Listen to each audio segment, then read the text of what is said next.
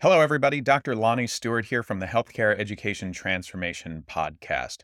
Are you a physical therapy student about to start studying for the National Physical Therapy Examination?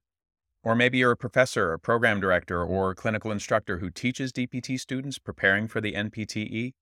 Either way, we would recommend checking out our sponsor, NPTE Final Frontier, and the community they've built around preparing for and succeeding on the NPTE. That exam and the preparation that goes along with it can be long, tedious, difficult, and stress-inducing, but it doesn't have to be. NPTE Final Frontier has the tactics and resources to help address all of the usual barriers. They even have scholarships to help with NPTE study courses, FSBPT registration fees, and even research opportunities. And if that's not enough, they're even donating to the very first annual HET Podcast Scholarship to be awarded at the end of every year. Go to npteff.com for all of the details and use code HET for 10% off all purchases. Links to both the NPTE Final Frontier and their scholarship options are available in the show notes. And now, let's get ready to learn.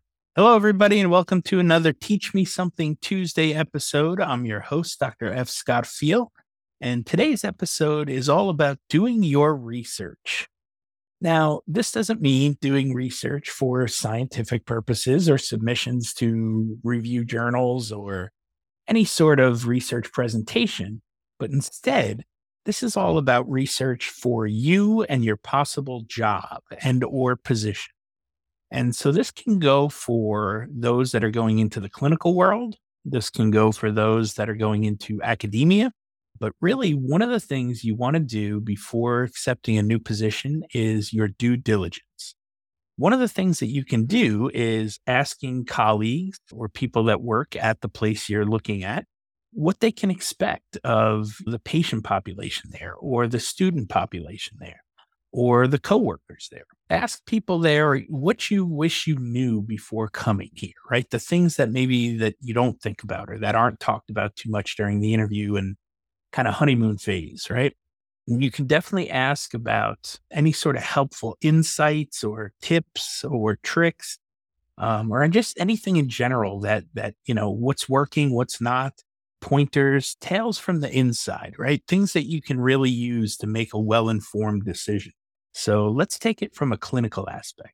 After you've had your interview, maybe you've toured the facility, you're heading out, and they invite you back for another either interview or they give you the position and ask if you're ready to accept.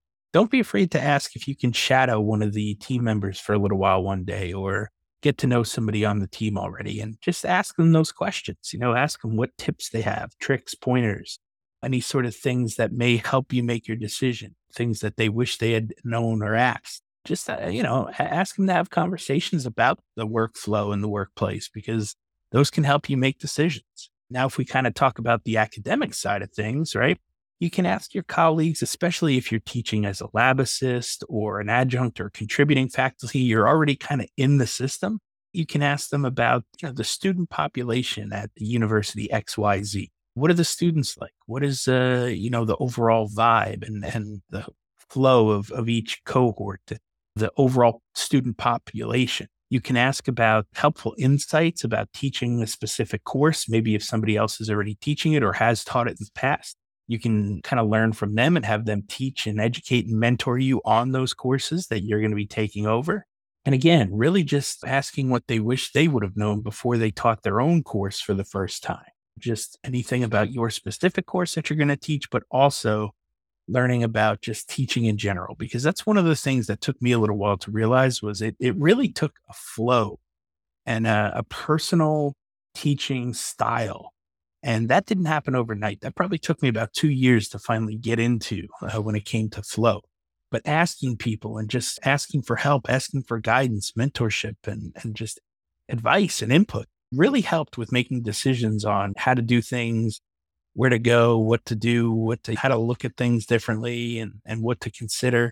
It was super helpful. So make sure you do your research and your due diligence before taking a new position. Hope that helped, and we will see you on the next one. Well, I hope that episode was entertaining as much as it was informational and educational. If you enjoyed this episode or any of our past episodes, We ask you to please subscribe to the podcast and leave us a rating and review. And please share out the episodes to those who you feel may be able to benefit from them. We also urge you to follow us on all social media platforms at HET Podcast and let us know what topics or experts you would like to hear from in future episodes. And just as a reminder, none of the information on today's show should be considered medical advice. It's simply infotainment or edutainment to help educate our audience. For medical advice, we always advise you to reach out to your preferred medical professionals, and we'll see you on the next show.